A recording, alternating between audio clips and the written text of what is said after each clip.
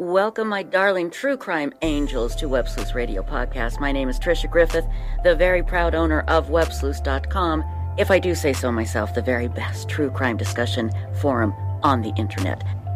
And our guest today, Mr. Mark Olshaker. Now, you will recognize that name because Mark Olshaker has a writing partner. He writes with John Douglas, and they have a new book out called The Killer Across the Table, Unlocking the Secrets of Serial Killers and Predators with the FBI's original Mindhunter. That's John Douglas. With us today, Mark Olshaker. And Mr. Olshaker, thank you so much for joining us on Web Sleuths Radio Podcast. I do appreciate it. Thank you, Tricia, and I will apologize to your listeners in advance. I've just recovering my voice after a cold, but I think I can make myself understood. You sound perfectly clear, much better than I do on my best day, so don't worry. We'll be just fine. Okay, first of all, and this is one question that I get asked a lot, and people that I work with get asked a lot, why in the world true crime? What brought you to this venue of true crime and meeting up with John Douglas? Well, that is an interesting question and an interesting origin story. I guess as a writer and a novelist and a documentary filmmaker, I'd always been interested in true crime and the reason people do the things they do. I'd written several novels on my own in the thriller variety, and I was also a documentary filmmaker, mostly for PBS.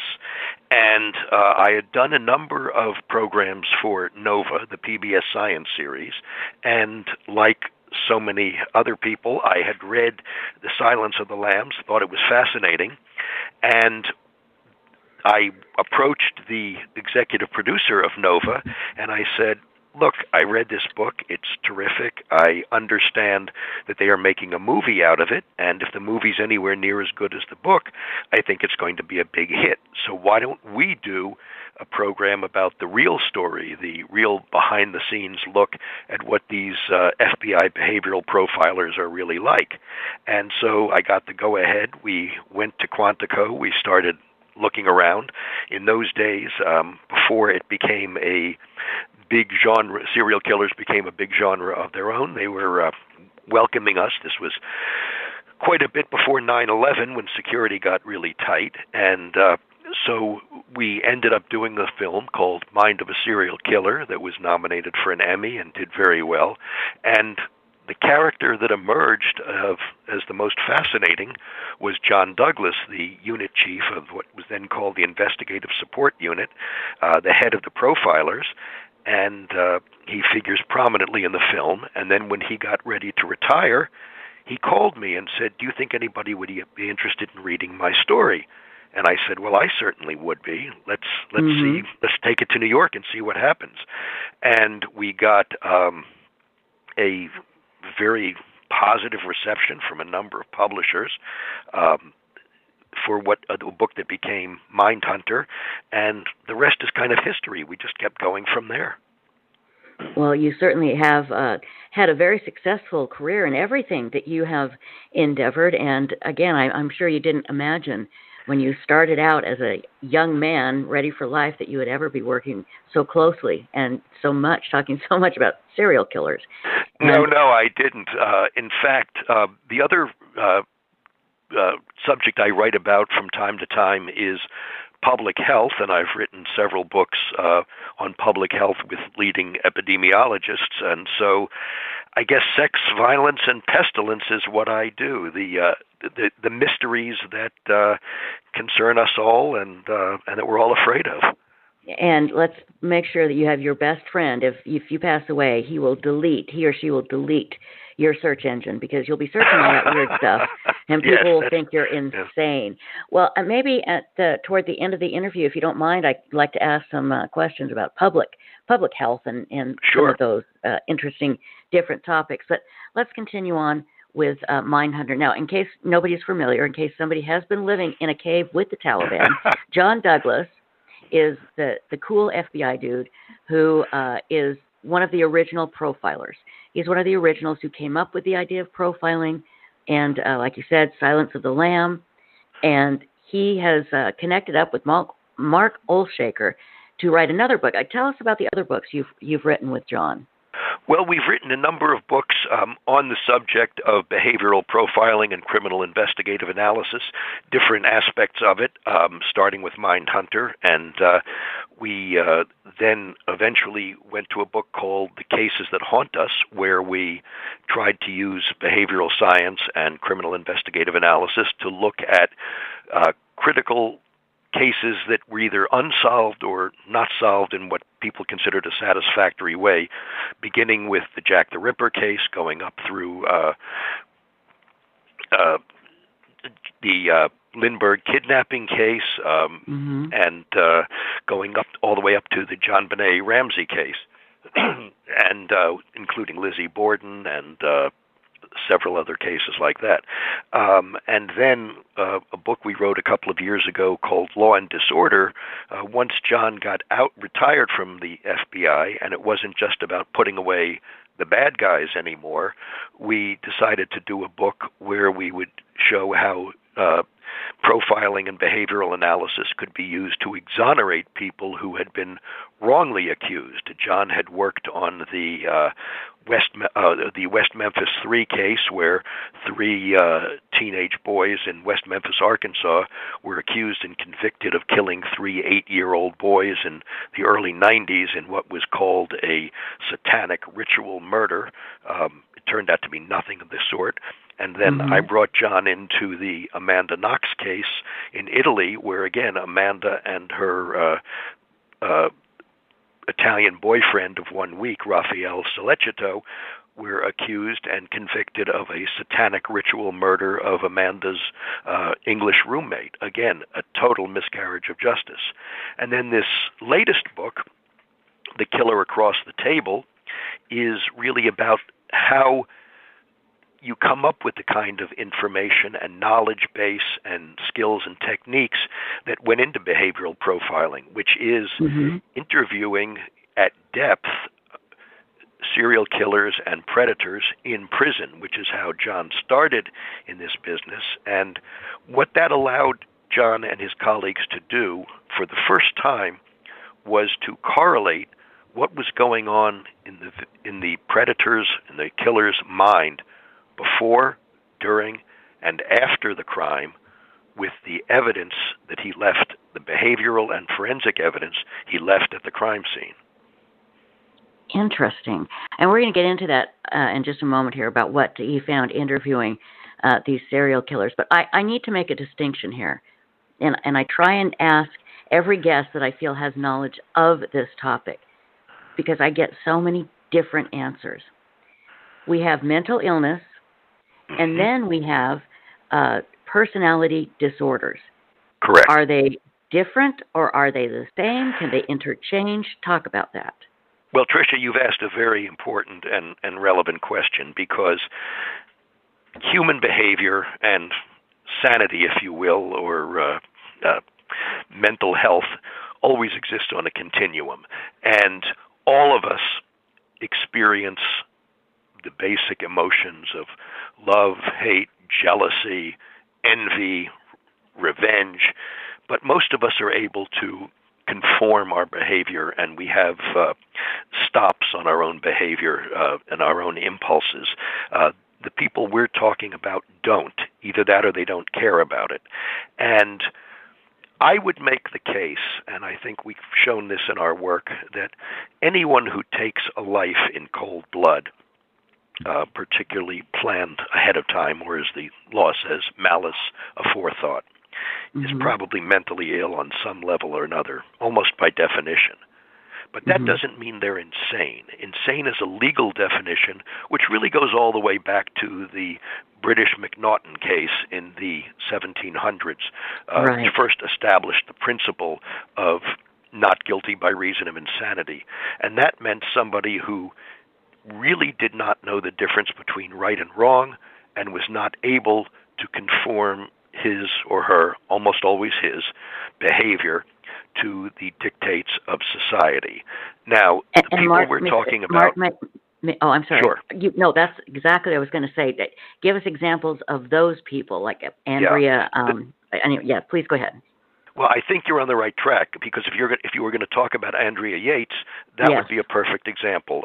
If you take two cases where mothers killed their children, Susan Smith and Andrea Yates. Susan Smith drowned her children in a car after claiming that a large black man had hijacked the car and taken the children away.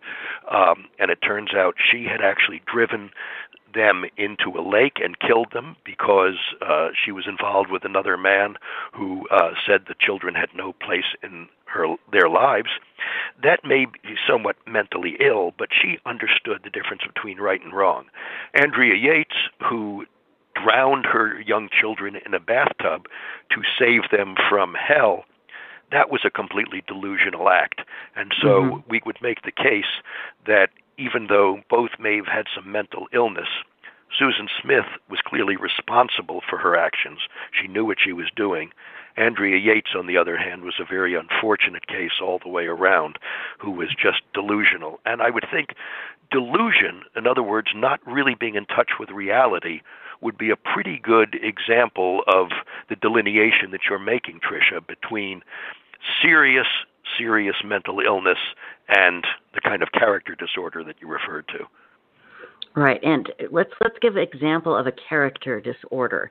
And the only one that pops into my mind first is Ed Kemper.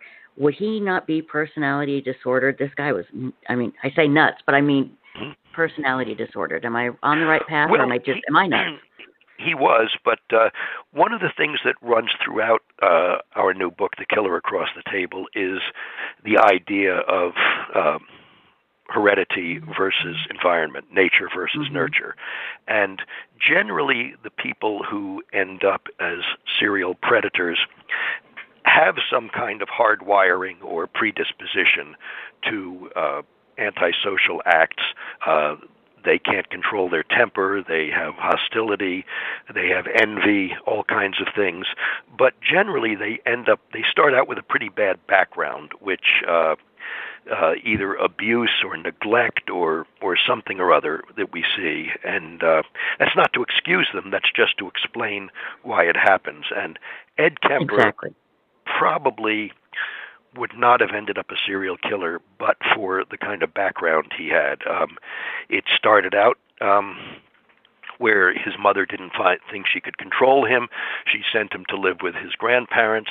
He was frustrated one day and actually killed his grandparents, was sent to a juvenile facility. It didn't do him any good. When he was let out, his mother essentially said, "You're not a human being anymore. You're going to live in the basement. I can't trust you with your sister or anybody else." And so in that way, he probably evolved into a serial killer. And I have to say, maybe not a popular statement, but Ed Kemper is one of the few serial killers who John and I actually have a certain amount of compassion for. In most cases, we really don't. Our compassion is solely with the victims, which of course it is in this case.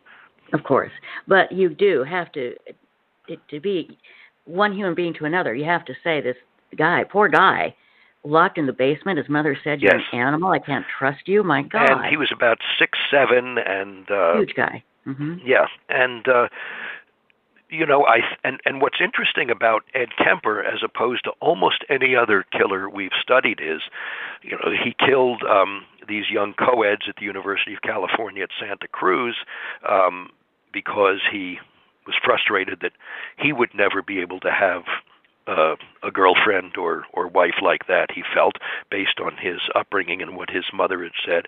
And eventually he worked his way up, and again, not condoning this, just explaining, worked his way up to bludgeoning his mother to death, cutting off her head, and then he drove away, but then turned himself in. In other words, once he had gotten to the actual object of his hatred and frustration, he was done. He turned himself in, expected to go to prison, where he has remained, to this day. Yes, he was just working up to mommy, basically. I will never... Well, yes, and I don't mean to make light of that or make a joke of it, but you do find one of the common traits is a dominant and domineering mother in a lot of these cases. And we can get into that because that is another fascinating subject. But the one thing I remember about Ed Kemper, and I will remember this till the day I die, is he, for some reason, took out his mother's larynx because she was always, in his mind, in his word, always bitching at him. He threw it in. He threw it in the disposal, and it popped back up and spit right back out on him and landed on him. And he said, "My God, she's still bitching at me." And that's exactly I'll right. never forget. I thought, wow, that guy is just. If he'd have just killed Mom, again, this is not the way to handle it, but you have to think. If he'd have just killed Mom first, maybe none of these other kills. Well, you're absolutely right, and he did. He did indulge in that kind of symbolism. Several of his victims, he buried their heads outside the house that he shared with his mother, and pointing up at her because he said she always said she wanted people to look up to her. So that's a very macabre interpretation of that particular remark. Exactly. And one other thing about Ed Kemper, he is a genius, isn't he? Isn't he like brilliant? Well, I wouldn't say he's a genius. Fortunately, there are no true Hannibal Lecters in the world. If there were, they probably wouldn't go into that line of work. They probably would find. But Ed was certainly way above average in intelligence and very sensitive. On the one hand, he was able to kill these people he didn't know. On the other hand, he had a fairly deep level of sensitivity and introspection. So, like most serial predators, he had, several different instincts warring within him. This deep-seated sense of inadequacy, and at the same time a feeling of entitlement because of what he felt had been done to him. Mm-hmm. Exactly. His is a whole other case that many books have been written on, and I'm sure we could talk about just him all day long. But let's get back to your book. It's a new book out with John Douglas, and we're talking with Mark Olshaker, and it's called The Killer Across the Table.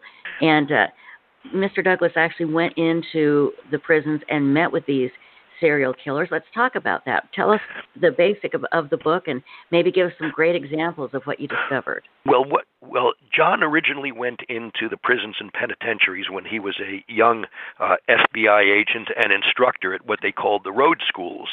They would send instructors out from Quantico to go to various police departments and law enforcement agencies around the country to teach FBI techniques.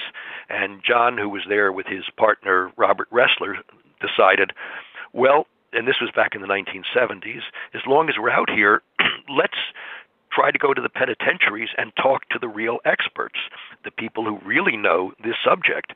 And they were able to get in and talk to a lot of people. Ed Kemper happened to be the first, but they also talked to Charles Manson, David Berkowitz, the son of Sam, and many others. Richard Speck, who had killed 8 student nurses in Chicago, in not a serial killer, but a mass murderer, and through this, they realized that they could start predicting behavior or interpreting behavior based on what these criminals had told them. Out of that came a study of 36 serial killers, eventually an academic book called Sexual Homicide Patterns and Motives, and after that, the Crime Classification Manual, which John is one of the 4 co-authors on, and did for police work and law enforcement what the DSM, the Diagnostic and Statistical Manual of Mental Disorders, had done for psychiatry, which was to classify crimes according to behavior and motive. And it's been a tremendous boon in police work. So what we did in our book, I have to say that, as many of your listeners will know, our first book, Mindhunter, has been made into a dramatic series by Netflix, about to go into its second season, and the first very season. Popular. Thank you. We're actually very, very pleased with it, and the first season deals with these prison interviews. And so what we thought we would do, since everybody seems to be so interested in this, is we would take a deep dive into the interviews themselves and show how they were conducted. But rather than rehash all of the old stories that everybody knows. We thought we'd take 4 killers who John interviewed in his ongoing research after he left the Bureau, and show how these interviews take place, what you learn, what you have to do to get to the truth, and what you get out of it. The first one is not a serial killer, though he may ultimately have ended up being. His name is Joseph McGowan. He was a high school science teacher in New Jersey with an advanced degree, with a master's degree, and he strangled and sexually assaulted a 7-year-old girl from his neighborhood who was coming to his house to collect for 2 boxes of Girl Scout cookies that he had bought.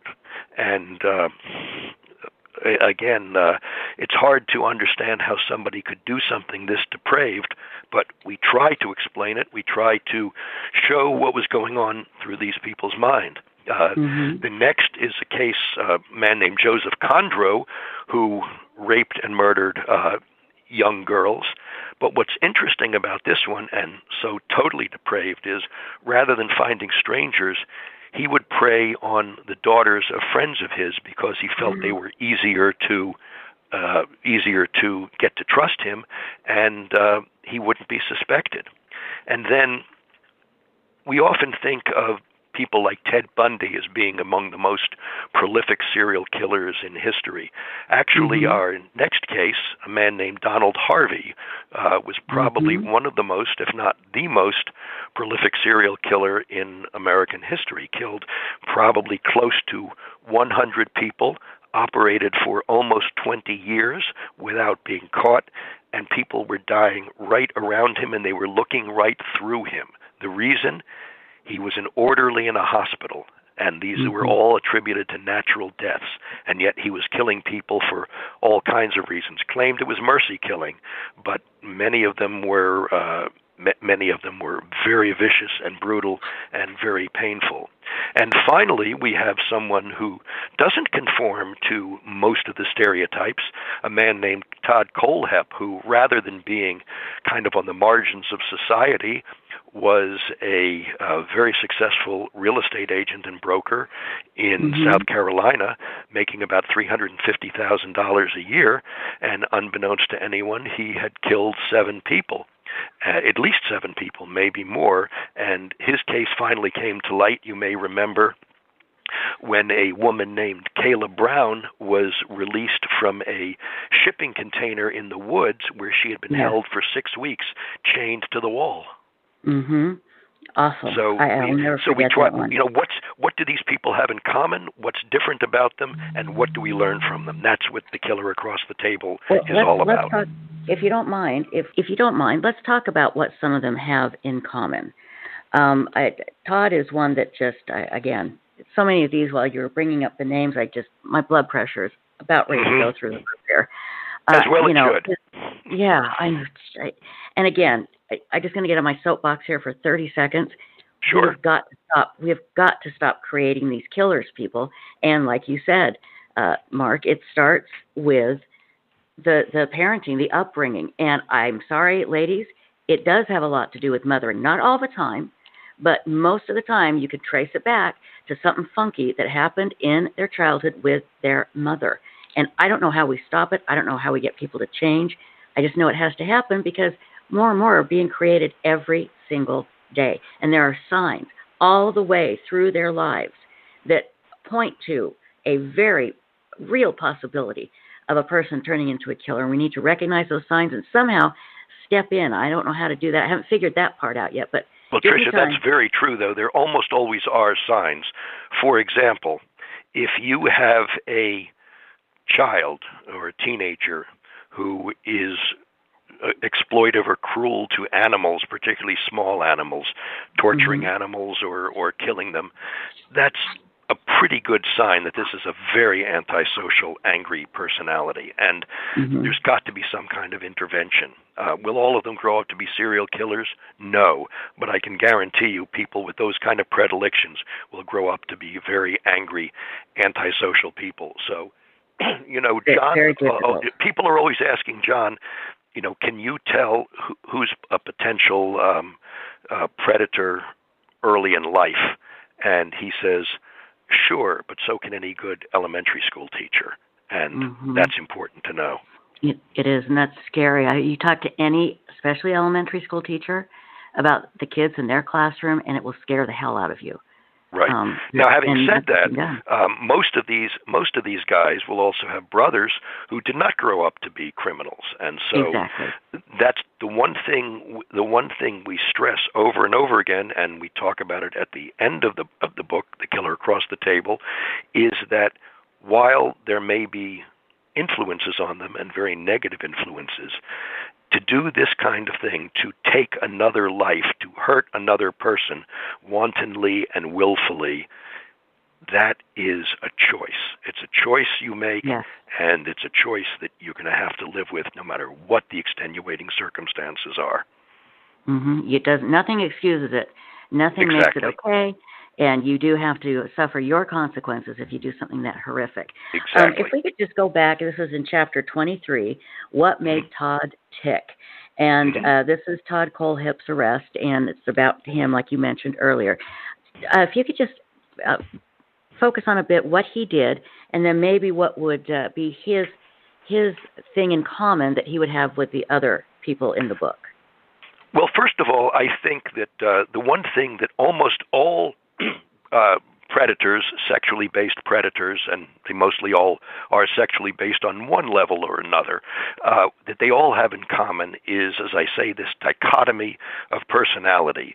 They have a deep-seated feeling of inadequacy for whatever reason, and together with that, they have a sense of grandiosity and entitlement that lets them believe that they are owed something, that they're not getting a fair shake, that they should be able to do whatever they want.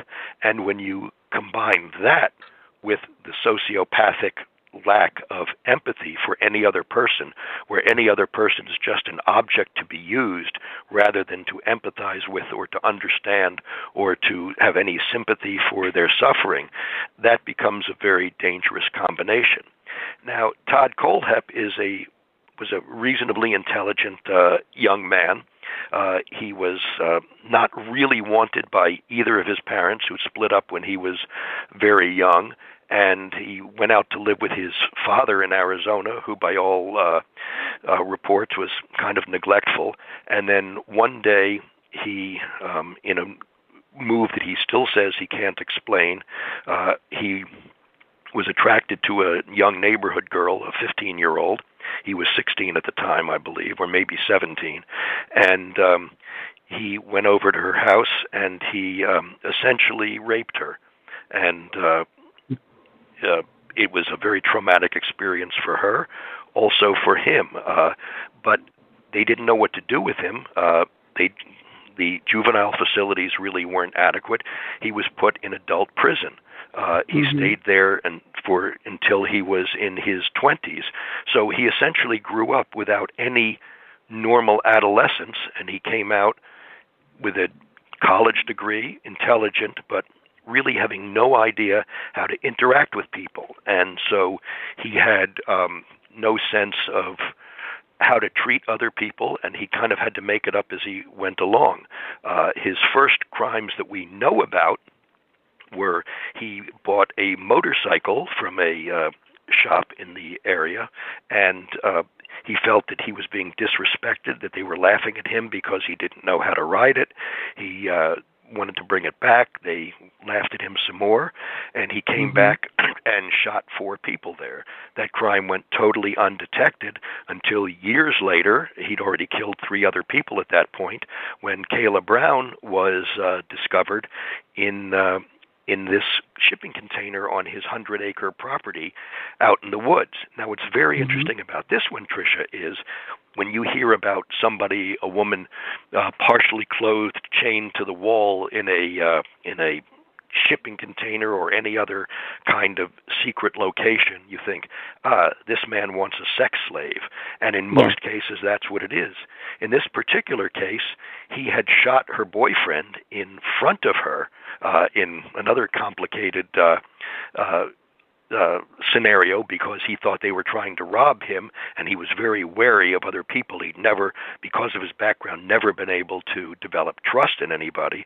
And so he kept her because he didn't know what else to do with her. And eventually he probably would have killed her because he didn't know what else to do with her. But it wasn't the typical situation. So it was very interesting for John to study Todd Kohlhepp and get answers from him and find out what was really going through his mind when he did these things. And also, interestingly enough, somewhat a way like Kemper, Todd Kohlhepp agreed to cooperate with John with the idea that he didn't really understand why he had done the things he did and wanted to. He knew he was going to be in prison for the rest of his life and just wanted to understand. So, again, not to excuse a single thing that Todd Kohlhepp did, but you have to have a certain amount of at least respect for somebody who was that introspective, which is not common for these kind of guys. It's not common. So what would you say the main thing, is there a running theme between all of these? Yeah, I think the running theme is that in the subject of nature and nurture, it's both that usually contribute, that these are people who are outside of, even though they may be part of society, they are outside of society in that they feel they can do whatever they want. And most of them, if they are not stopped, they will continue going. They were able to compartmentalize their lives, as Todd Kohlhepp did. Even Joseph Kondro, on a day that he had raped and murdered a young woman who was the daughter of some friends of his, he was able to go to school with his ex-wife and go to a parent-teacher conference for one of his own children. So, I mean, if that's not compartmentalizing in a very bizarre way, I mean, That's definitely it. You also mentioned in your book, which is something almost like a new phenomenon, at least new in as far as this is we've discovered it. I believe it's been going on probably for a long time, is the Angel of Death, Donald Harvey. Now, I interviewed a gentleman a while back who said that this type of killing, this so-called mercy killing, done by nurses and by anybody that has access to these people, it's really much bigger than we realized. And I don't think, like you said, mercy killing, well, as you know, you still can't do it, but at least that would be something you could hold on to. Tell us what Donald Harvey did that was anti-mercy killing. Right, and you're absolutely right, Tricia. I mean, even as we've the last couple of weeks, we've seen a case in Germany and another case in the United States of so-called mercy killing in hospitals. Normally, what this is, it falls under two categories. One is the so-called mercy killing, which in fact is nothing of the sort. It's about power, it's about control, and that's really what is the common thread amongst all of these serial killers: manipulation, domination, and control of another person. And that's exactly what Donald Harvey did. And most serial killers have to go out to hunt for their victims, just the way we say a lion on the Serengeti plain sees a lot of other animals, and he's got to figure out which is the vulnerable one, which is the one who he can go after. Donald Harvey didn't have to do that. Donald Harvey was like in a zoo where all the animals were there for him. All he had to do was choose which ones he wanted to do. And what's very interesting is he went from hospital to hospital, and nobody wanted to look closely enough to figure out what he had done. It was only when there was a mandatory autopsy because someone had died in an accident, and the medical examiner happened to notice the smell of bitter almonds, which is a telltale sign of cyanide poisoning. The other motivation that we see in these kind of hospital killings is what we call the hero phenomenon, where someone tries to get somebody into a state of near death and then tries to revive them to look like the hero. And again, that's a sense of domination, manipulation, and control, and a sense of self-aggrandizement and trying to make yourself look good. But in all of these cases, these are cold-blooded murders. And what's interesting is The hospital killings are one of the few cases where we do see women involved in what we would call serial murder. Generally, this is a man's field, and so the Eileen Wuornoses that we all know about are really in the great minority. Exactly. And getting back to Donald Harvey for a moment. Sure. So he wants this power, and right. it is powerful. I mean, think about it. You're playing God. Why? Again, going back to his childhood, can we point to something there? Well, we certainly can. He was sexually abused by an uncle and other people eventually, and so he was. But he learned to blend right in. He was a very affable, easygoing guy, and people trusted him. They seemed to like him, and they didn't realize what he was doing. But he probably had this hostility and this antisocial feeling all along the way, and he learned from his environment. Remember, serial killers, by definition, are successful killers. They've seen how it's done, and they get away with it.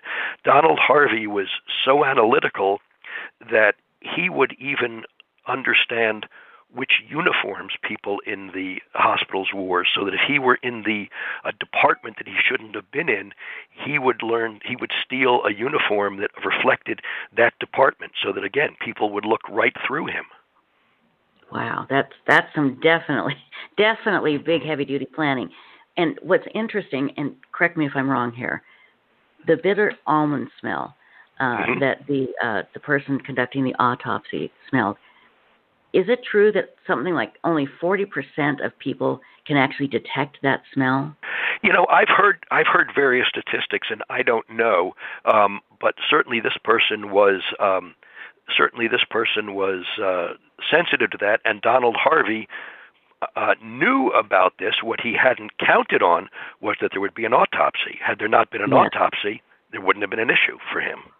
Hadn't been an autopsy, like you said, no issue. If this guy hadn't been, if he'd been one of those people that couldn't smell it, wouldn't have been an issue. That just, everything was playing along so great with him, and then boom, the 1-2 punch. And you have to understand that in a lot of cases, what works for these guys is not only planning, but luck. And Donald Harvey's luck was very good, and his victim's luck was very bad. And you do have a very interesting interview in the book with him. All of them are just absolutely fascinating. I want to cover just a few quick topics, if we could. Sure. That I'm going to jump around here just a little bit. Where am I here? Let's talk about your Emmy-winning documentary. Tell us, get into more detail about that, please. I think that's just fascinating. Well, actually, I have won an Emmy for another, but this was Emmy nominated, but we didn't win in this case. But it was called Mind of a Serial Killer. And what's interesting is, as soon as it was on, John's unit was, which was already busy to begin with, was besieged by other requests for cases around the country. But what we did was we followed a case. This was a serial murderer of prostitutes and street people in Rochester, New York. His name was Arthur Shawcross, and we showed through a combination of typical police work and forensic work and behavioral profiling and understanding what the offender was likely to do, how this guy was caught, and then how he was tried and convicted, what the prosecution strategy that the FBI helped fashion was. As soon as he was caught, he immediately developed a case of multiple personality disorder, which is not uncommon. And let me say, again, not to make light of it, I have seen evidence and cases through videotape and examination of young children who have been sexually abused or physically abused, and these kids unquestionably, in my mind, have real multiple personality disorder as a way to escape from the horrors that they're living through. Right. On the other hand, if you find a serial killer or predator who is arrested and suddenly, for the first time, seems to develop multiple personality disorder, you can be pretty sure that's a ruse. That's a defense strategy. And Arthur Shawcross was, again, I don't want to use the word character like it's a cutesy little thing, but boy, he's something else. Now, is he still alive? No, I believe he passed away in prison, if I'm not mistaken. And he was somebody who insinuated himself into the investigation. He was friendly with many members of the police department, so he could keep up with what was going on. And what was interesting is the only thing that the FBI got wrong in the profile of Arthur Shawcross was they said that he was about 30. They thought. From his behavior, from the behavioral clues. Turns out he was 45. Well, guess what? He had been in prison for 15 years for raping and molesting a young boy and girl, and then had been let out on parole. So those 15 years, he was essentially on ice. His personality was kind of frozen in place, and so even though it was the wrong age, that accounts for those 15 years. And again, many of these guys do very well in prison in terms of being able to be model prisoners, adhere to the rules, and then when they get out again, they go back to their murderous ways. Exactly, and that's the problem. Let's focus on that a moment. This guy, Shawcross, raped 2 kids that we know of. Yep. And of course he's going to behave behind bars because he's contained. He can't do anything. He's going to be perfect. And he's going to look like the greatest guy and just the greatest success story. We're going to let him go. Do you not believe that when somebody commits a crime of rape, when you're an adult and there are children, that's it, that's all she wrote? They're not going to change. Tricia, you've hit on an issue that's very sensitive to us. We do believe that there are probably about 6 or 7 basic rapist typologies, going all the way from a date rape up to what we call a sadistic rapist, whose whole aim in the rape is to hurt and then kill the victim. So those people, obviously, we don't feel can be rehabilitated. Somebody who we get to early, who has committed a fairly nonviolent rape, sometimes a certain typology, these people can be rehabilitated. But once you get to the point where you're a repeat offender, where you have committed violence, where you've taken a life or threatened one, we don't find there's very much hope for rehabilitation. So in the case you mentioned, if you were going to take 100 cases like that, what we say is, what's your acceptable failure rate on parole? Are you willing to have a 3% failure rate, a 2% failure rate? We think any failure rate at all is unthinkable because we all believe. I believe it was a formulation first stated by Increase Mather right after the Salem witch trials, where he said, we would rather let 100 guilty men go free than convict one innocent one. And of course, we all believe that, but it's not that simple, because if you let those 100 guilty men go free, how many innocent victims are they going to produce? How many more victims do they have to create to show us who they are, and they need to be stopped? Exactly. Makes me crazy. Okay, let's move on. Just like I said, I'm going to pop around here to a couple of different issues. Let's talk about the personality disordered person for a moment. We have things like borderline personality, and the reason why I know about this is because I deal with people who have actually been diagnosed with borderline personality disorder. And they're not all killers or murderers. They just create havoc wherever they go. I mean, it's drama, it's the drama queen and the gossip, and oh my God, it makes you crazy. And we all know people like that. Exactly. Not saying they're all borderline, but they could be.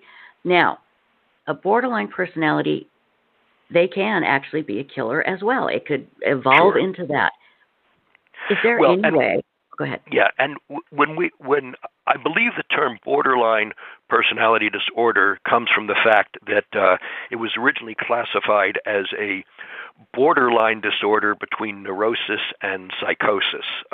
Right. So I don't know if that means much anymore, but certainly the borderline personality is on the borderline with the sociopath in that he or she, because women adhere to this too, are they have very little empathy for other people. They use people. Their truth to them is a commodity. In other words, whatever works for them is the truth. And obviously, a lot of political personalities fit this description. A lot of corporate executives, entertainment executives fit this description, but they're not criminals. When you get a borderline personality disorder that's also directed toward this antisocial behavior, and when I say antisocial, I mean taking other lives, hurting other people for their own satisfaction. That's when we go from the personality disorder to it doesn't matter anymore. Now it's criminal behavior. Exactly. It's that nothing. Don't care what you label it. It's criminal behavior. Right. Well, let's just.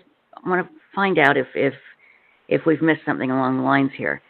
Is there any way to through therapy or drugs or both to change a borderline personality disordered person?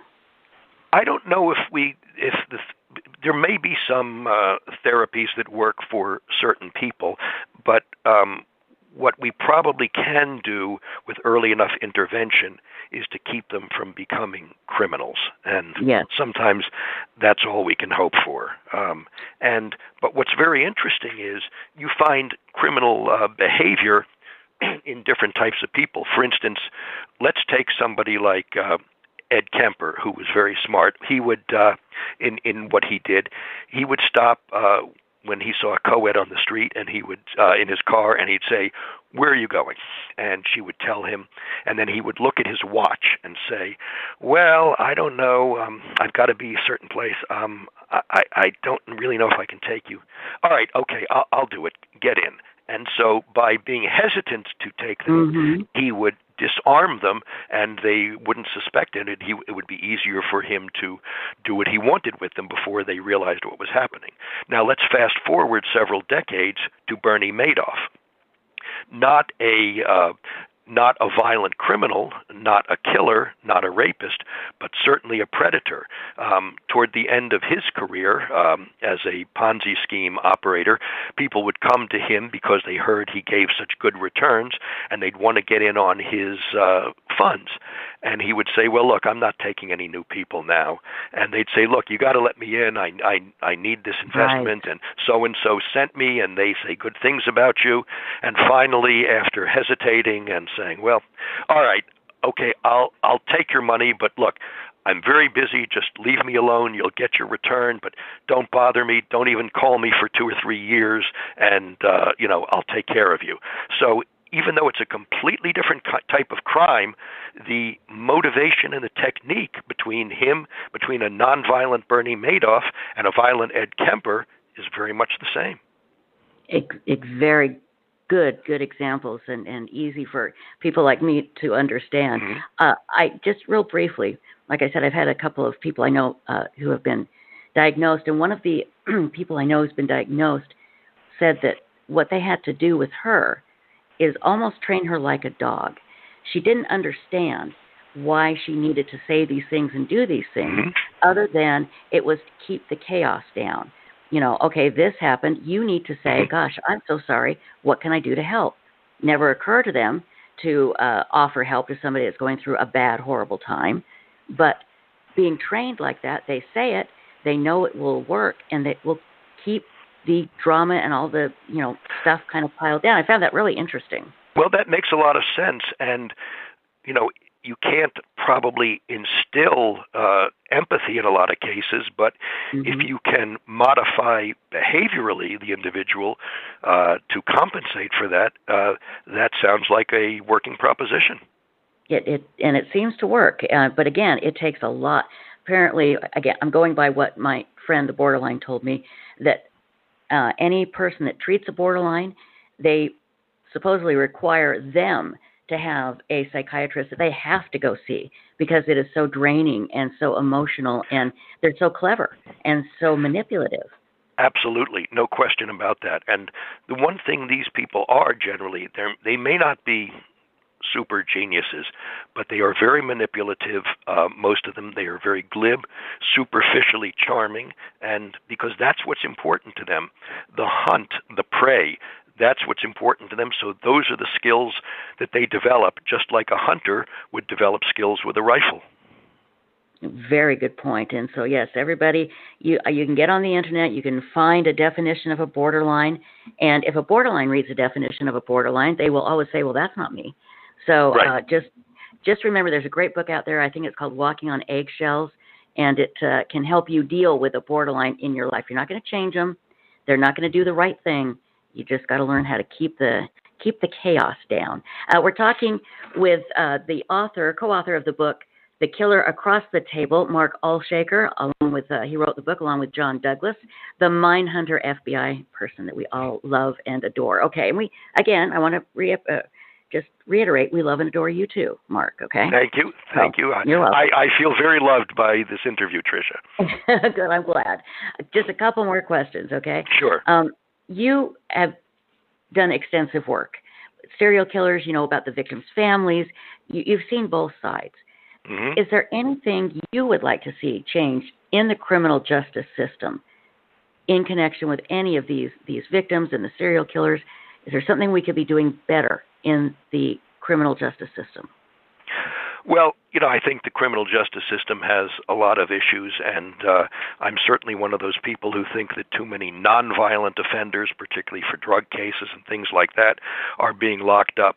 But in terms of the predators that we deal with, I think there's very little you can do other than lock them up and warehouse them. And I want people to understand that while rehabilitation is a very nice concept, and it may work for other kinds of murder, even for the kind of predatory murder, sexually based, it doesn't work, and these people are pretty much what they are going to be. I would also, the one thing we have never done throughout our books in any way is glorify these killers. In some ways, we may empathize with one of them here and there, but the work is always for the victims.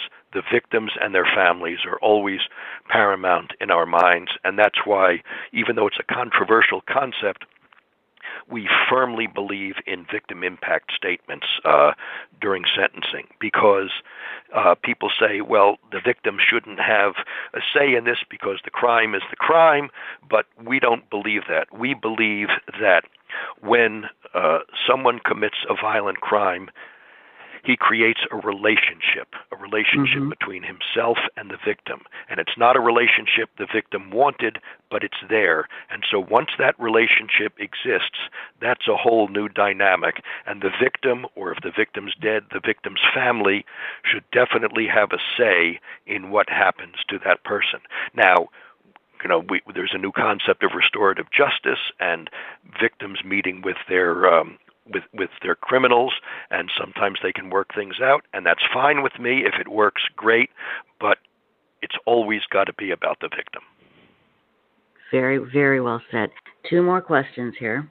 Sure. Are you familiar with websleuth.com, the true crime discussion forum, by chance? Well, I am now, yes. Okay, very good. Okay. Well, that's something that I own, and people from all over the world come and discuss true crime, and they also want to do something to help victims. Don't want to interfere with cases or be obnoxious like that. We're not like little old ladies like Jessica Fletcher is going mm-hmm. around helping. No. We have scientists and doctors and little old ladies like me discussing true crime and just kind of picking apart all the evidence. And we do a lot with the missing. We get their names out there, and a lot with cold cases to kind of keep their cases alive. You've seen the internet come into power and have seen what people can do. Is there any advice that you would give somebody like our members, what we could do to help? Well, the Internet is a double-edged sword, and what we've often said, and this is certainly the case with the West Memphis 3 case, with the Amanda Knox case, with the John Benet Ramsey case, if the story that's put out or it becomes popular, whether it's put out by the prosecution, the police, the defense, the media, whoever, if that story is better than what actually happened, the truth and evidence doesn't have much chance. But I think what you're doing is wonderful, because if you're putting out real information, real evidence, real accounts that people can use, can understand, and perhaps solve cold cases, I think that's a tremendous service. Well, thank you, and that's true. We do not allow rumors. If someone comes on to websleuths.com and says, "Well, I'm the boyfriend of the victim," we take them off the forum, contact them, make sure they're not lying. And then we call it verifying. Then they come back on, and they are really the boyfriend. They've been verified. Great. That's great. Yeah, so we try and keep all of that, pardon my expression, crap out of this. Again, I've used the word drama, but my God, it just never ends. Anyway. Well, and look, let's be honest, Tricia. This is a very dramatic subject, so it certainly lends itself to over-dramatization and a lot of rumors and a lot of false information. So if you have a forum, if you have a platform that can separate that out, that's terrific. And that's what we do. And the moderators are the ones that work night and day, volunteer, and the members, I can't say enough about them. I just sit back and go, wow, this is amazing. Okay. Now, we need something from you. Mark Olshaker, author with John Douglas of The Killer Across the Table. Tell us what we can expect in season 2 of Mindhunter. Give us just a little something that nobody else knows. Well, let's say I don't know how much I'm allowed to tell, but I can tell you this is already this is known to some people already. You can expect to see Charles Manson. You can expect to see the Atlanta child murders, which is really one of the cases that put John and his unit on the map. And and so, and interestingly enough, John and I 2 weeks ago had lunch in New York with Jonathan Groff, who plays the John Douglas character on the show. He's terrific. He's a great guy, and we hope to see more of him in the years to come. He is a great guy. Is he married? If he's not, is he available? He is available. If maybe he's gay, but if he wants an old bat, I'm right here. Mark Olshaker, thank you so much. Again, the book with John Douglas. Thank you, Tricia. You're a terrific host. Oh, thank you. It's A Killer Across the Table, and now that I have your number, Mark, we will be calling you, young man. So don't expect I will expect to hear from you. Okay. Thank you, Mark. Take care now. Thank you, Tricia. You bet. Bye-bye. Until we meet again, my darling true crime angels, Tricia Griffith saying so long. It's Web Sleuths Radio Podcast, and we'll see you again soon. Bye-bye now. Don't forget, patreon.com if you want to support Web Sleuths, $5 a month. Great way to listen for extra content. Bye-bye.